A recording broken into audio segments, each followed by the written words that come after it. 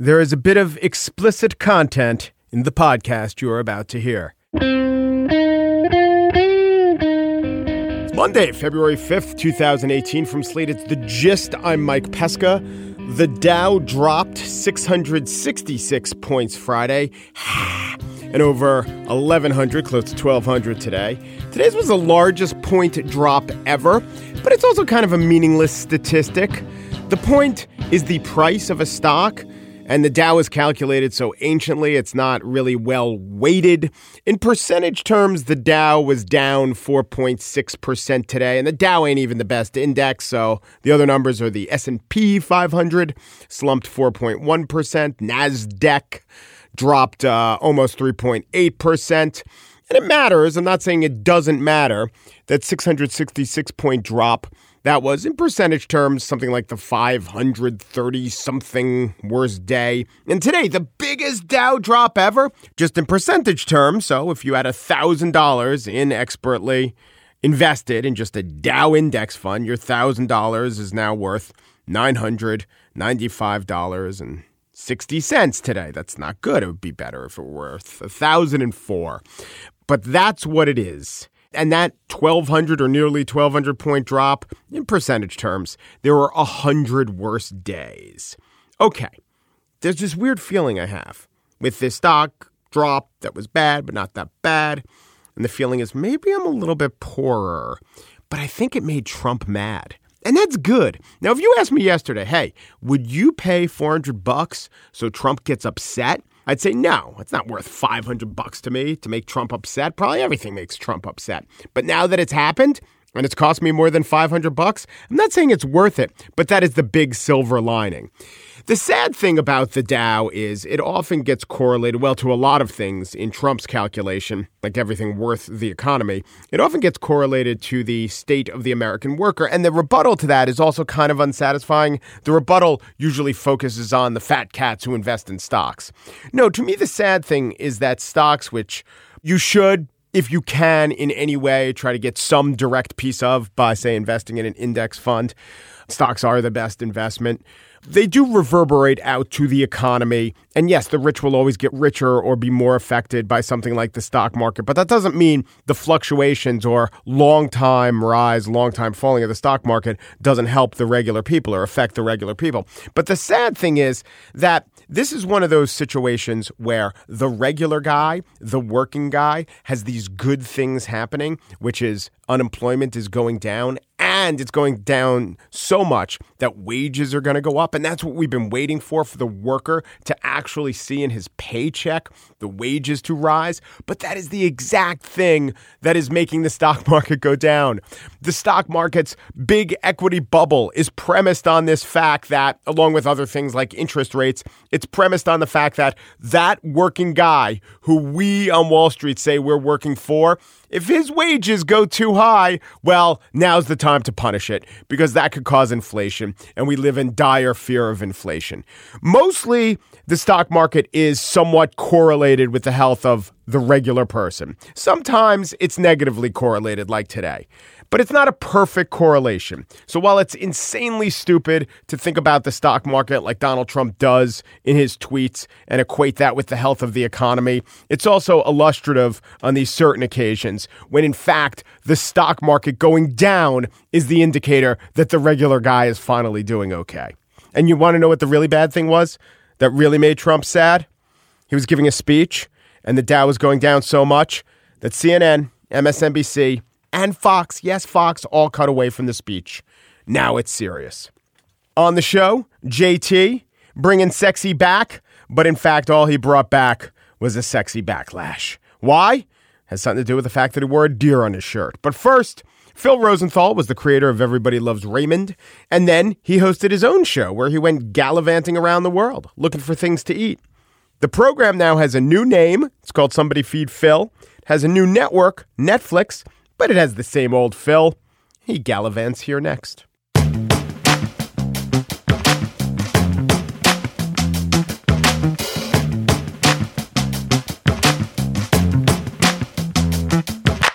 Somebody Feed Phil Phil, a new show from Netflix. 6 episodes. I don't want to ruin it, but Phil gets fed.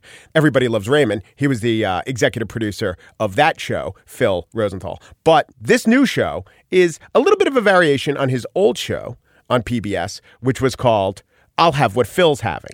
So we're going to discuss the shows. We're going to discuss the difference of the network, and we're going to discuss some of the delicious cuisine throughout the world that Phil goes and investigates. Hello, Phil. Welcome back. Hello. I love being back. It is great to have you. Now, your Tel Aviv episode. Yes. It's very hard to watch something about Israel without thinking about politics, especially if you're someone like me and we think about politics. There's not a lot of politics in the episode. But I had this one observation. Please. So there's this line of thinking about Israel that demographics are going to do what the bomb can't, which means that if you look at the birth rates of Arabs and Palestinians, compare it to the birth rates of Jewish Israelis, the Arabs have been and are going to pass the Jews. So you wonder, well, why is that? Why are the Jews giving birth less than the Arabs are?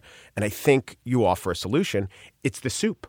The soup makes you have sex less often. Oh, that particular stinky... That soup, the sex soup. The fenugreek that they boil down, they say it could be delicious, but it can also be a little armpity. They say, wow, you're really selling it. Yeah.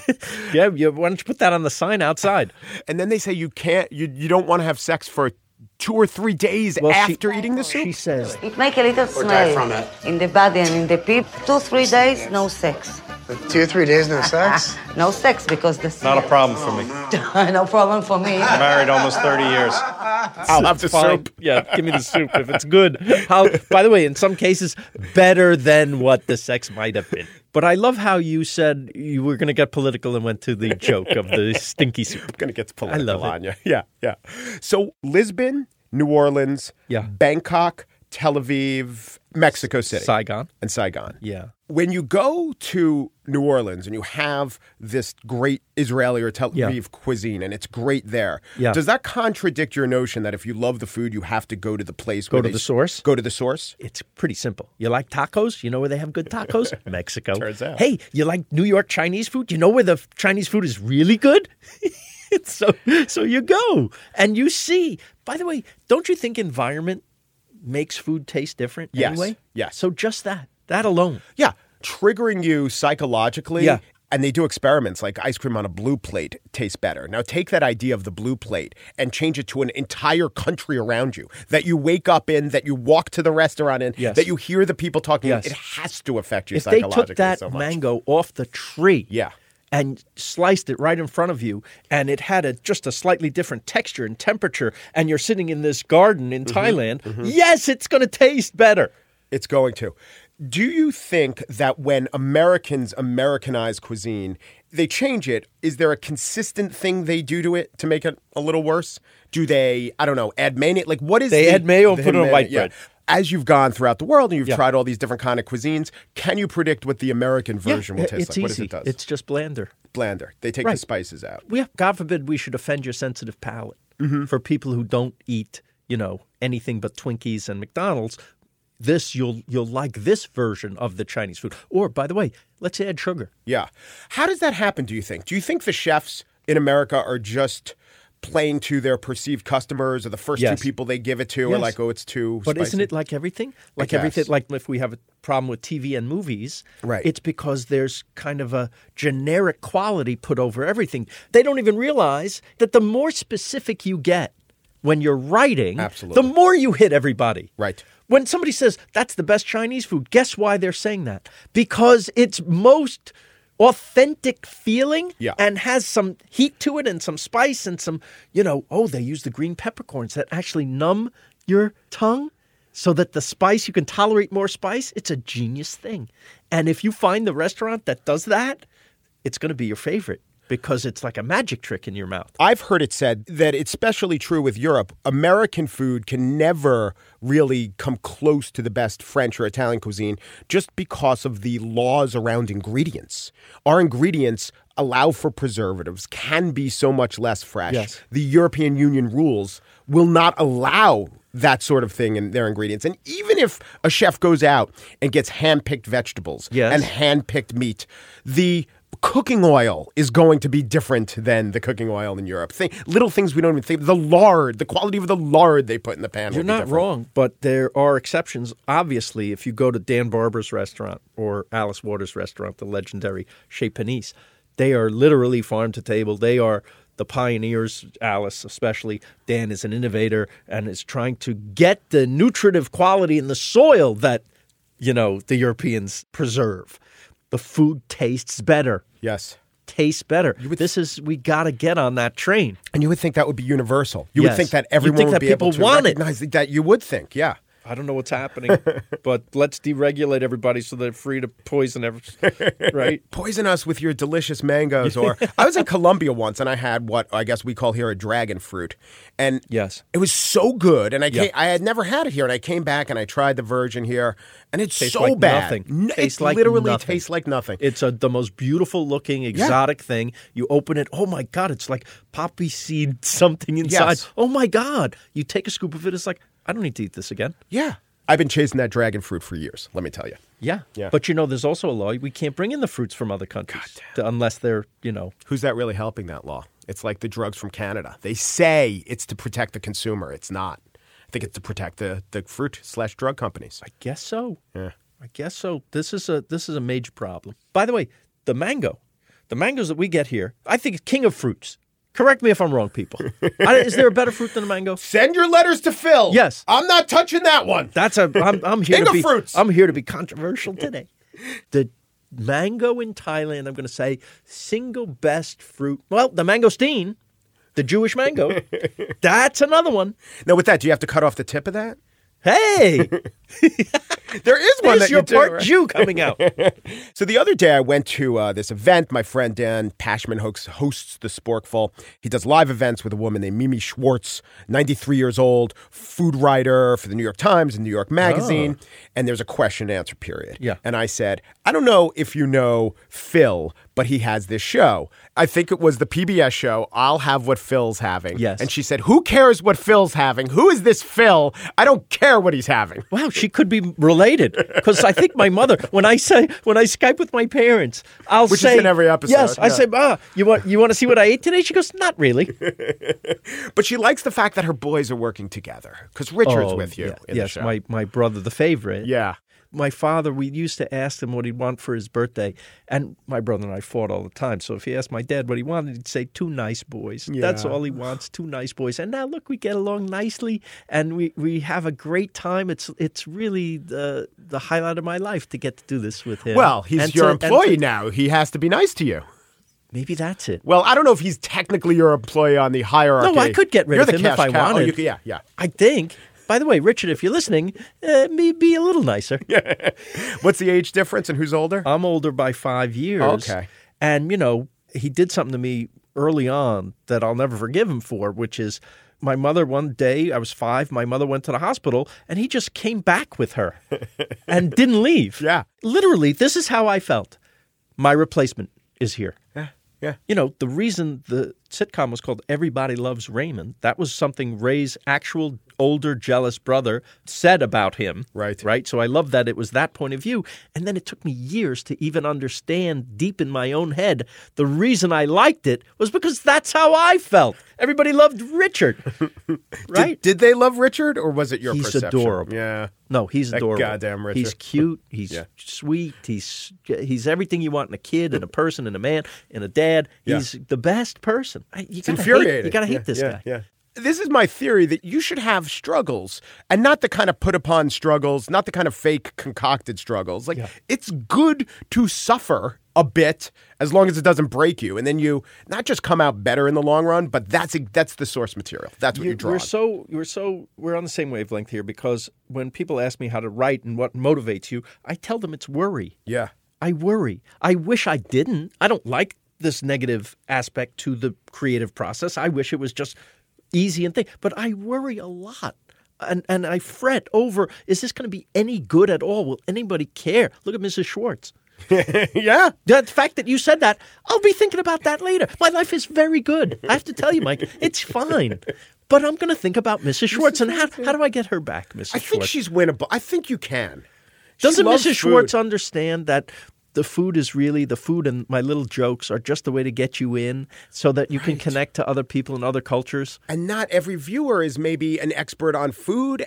You reach out to them by giving them a travel log and you show them about culture and they learn facts like most of the world's population lives within 2,000 miles of Bangkok. You're right. There's a lot of learning. And in this series, as opposed to PBS, is there more an emphasis on the local guides? Every episode has a bunch of local guides and I love them. Yes, I love them too, and they're a necessity for me, especially if I've never been to the place before. Right. And so, as I'm learning, hopefully you're learning. Last time we talked, and I know this about you, very unadventuresome eater growing up. It was thrust upon you, and then you had garlic for the first time, and your taste buds opened. So I assume that there was still the process of you pushing yourself and pushing boundaries with food for a long time. Yes. Does that still exist? Are there boundaries you still have to push? Well, I don't want to eat bugs, especially. Right. But once in a while, if you saw the Mexico City thing, here's a sauce. It's made with ants in it. The mayonnaise is made with ants. And it's going to save the world, apparently, right? Because it's so plentiful and so much protein. Get used to it, people. And the verdict on the ants was? Delicious. Because all it was salty. It added this kind of salt in a unique way. And I'm not saying unique because it was ants. I'm saying a kind of salt that you don't get from salt. And am I now Mr. Ant that I want ants on everything? No, but it was certainly interesting, and I got it, and I got what they got about it. Let's talk for a second about the transition from PBS to Netflix. Yes. Tell me if I'm wrong. Netflix doesn't require as much hand-holding of the viewer as PBS does. I think you're right. You start off just you're talking to the camera. Right. We're conditioned. We've watched TV shows before. Yes. Maybe the average age of our viewer isn't 71. Yes. We're just going to start in. You're just talking to the audience. Now we know what we get. The other strange thing is this phenomenon of binging. Yeah. Which I really don't, me being a certain age. First of all, the show's not a cliffhanger. You did a spoiler alert at the beginning. Yes. Don't worry. Spoiler alert, I live. Yeah, he gets fed. I'm fine. Don't worry. Yeah. You know, we spend months on each episode, editing and pre-production and shooting itself. It's a documentary of an hour of a place. I want you to digest it as if you had a big meal and really get it. Can a binge also be we're going to take a week to do it or a weekend to do it? Does it have to be bang, bang, bang, bang, bang, one after the other? Well, we 6? We leave it up to the consumer. Can you do that, by the way? Not as an adult with responsibility. I always have this fantasy that I'll have some a disease that's not life-threatening but definitely debilitating for a week. So you can do this. So then I have the 3 or 4 shows that I would binge with my not life-threatening but somewhat debilitating disease. I hope you get that. Thank you, Phil. That is the nicest thing anyone's ever said. I want you to enjoy the shows. Phil Rosenthal is the creator of Somebody Feed Phil. And they did on different continents. It's excellent. Thank you, Phil. Thank you.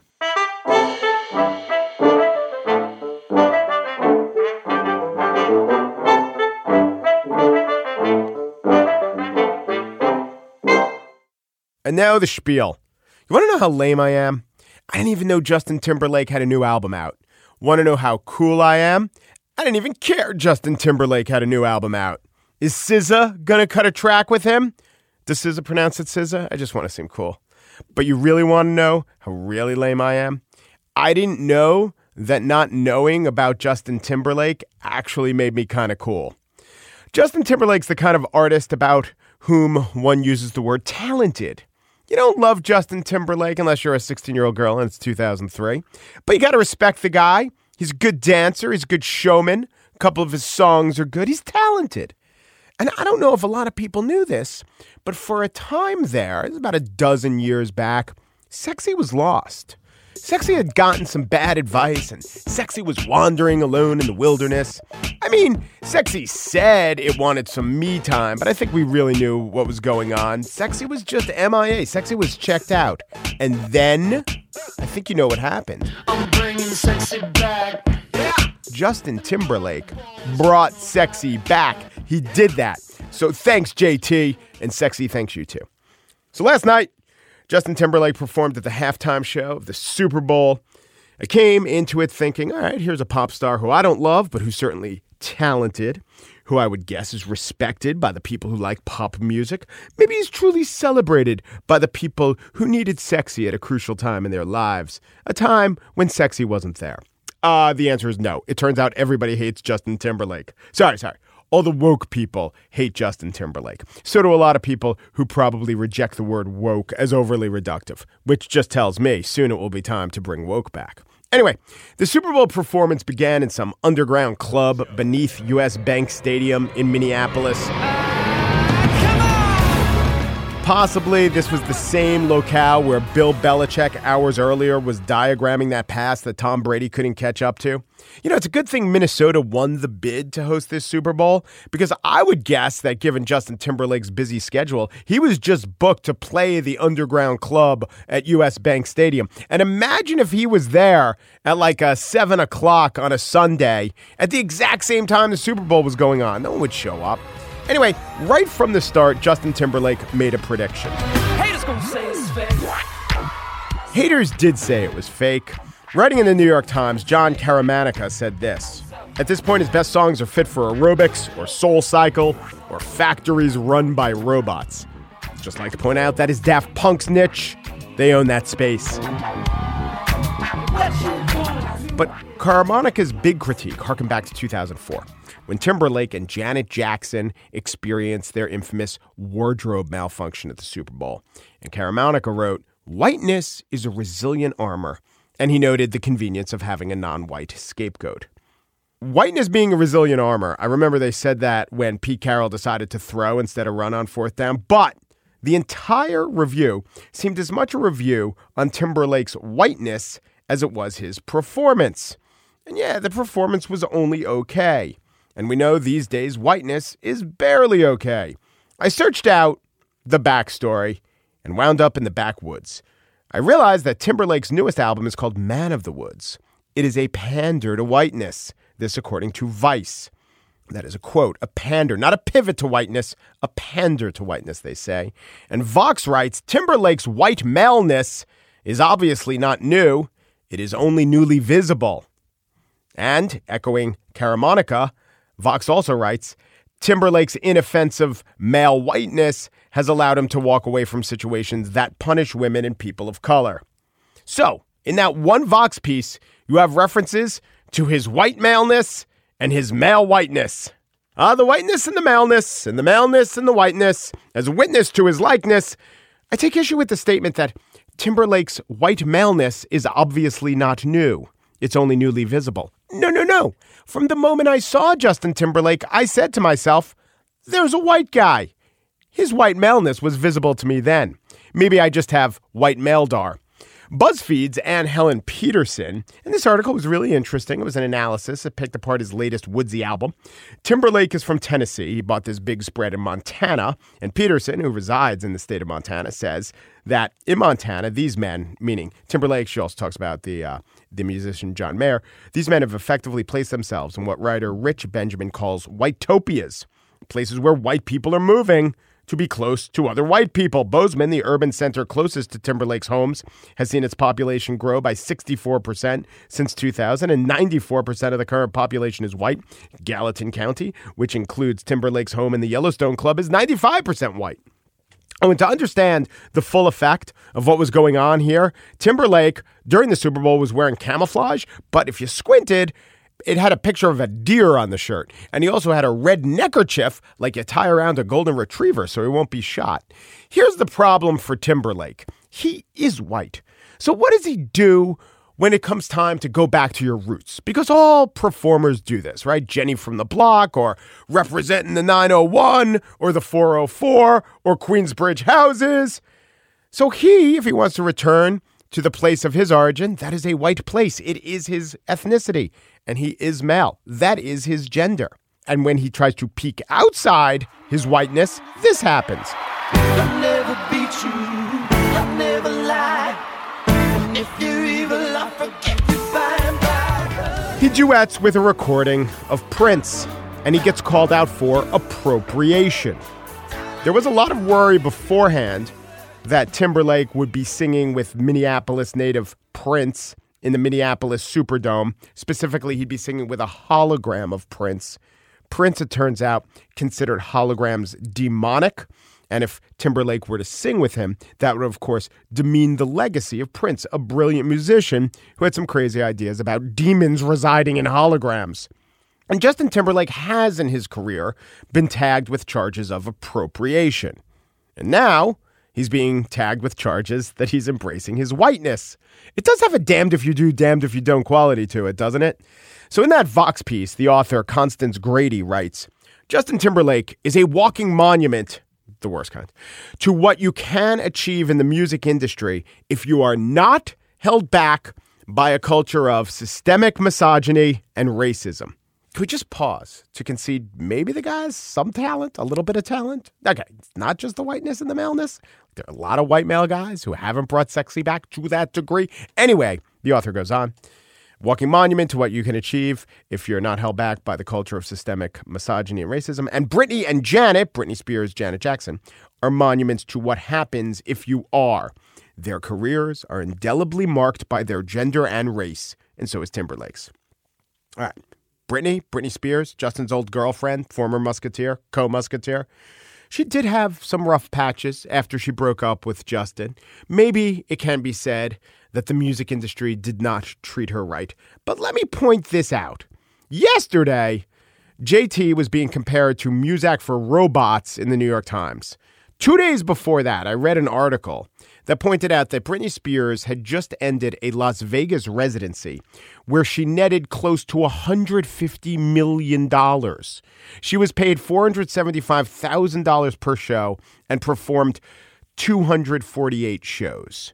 So being written off by an industry when the write-off is $150 million, even disgraced CEOs don't get that kind of money. Now, Janet Jackson absolutely was mistreated after the wardrobe malfunction, and Timberlake was kind of a shitheel about it. That part is true. But to test the premise that whiteness and maleness gives you leeway in the music industry, and that blackness and femaleness doesn't, strikes me as, well, it seems pretty obvious. That's a pretty obvious statement, but it's not what we might call dispositive. There are plenty of other counterexamples and plenty of other reasons other than those two traits that might have propelled Justin Timberlake along. Counterexamples: R. Kelly, Chuck Berry, James Brown, Chris Brown.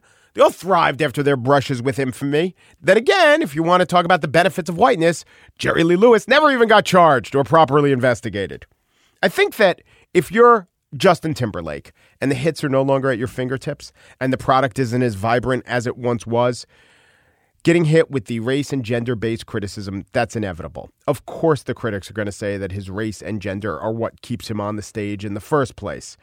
I think that if the songs were better, and if the album was cooler, and if the dear, heavy camouflage was less pronounced, that Timberlake would be sidestepping this strain of criticism.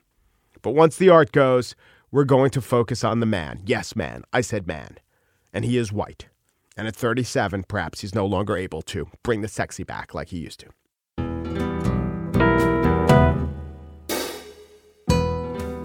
And that's it for today's show that just was produced by Pierre Bien-Aimé, who is bringing Testy back. Them other boys, they don't know how to act. As just senior producer Mary Wilson has been known to acknowledge, she doesn't think it's so special what's behind your back. Now, Steve Lichtai, executive producer of Slate Podcasts, he doesn't care for bringing Sexy or Testy back. That all puts him to sleep. So maybe he's bringing narcolepsy back. He's gotta hit the hay. The gist. There are some who say Sexy doesn't need to come back because Sexy never went away. And there are others who point to acid-wash jeans and say, no, you're wrong. Un Peru de Peru du Peru, and thanks for listening.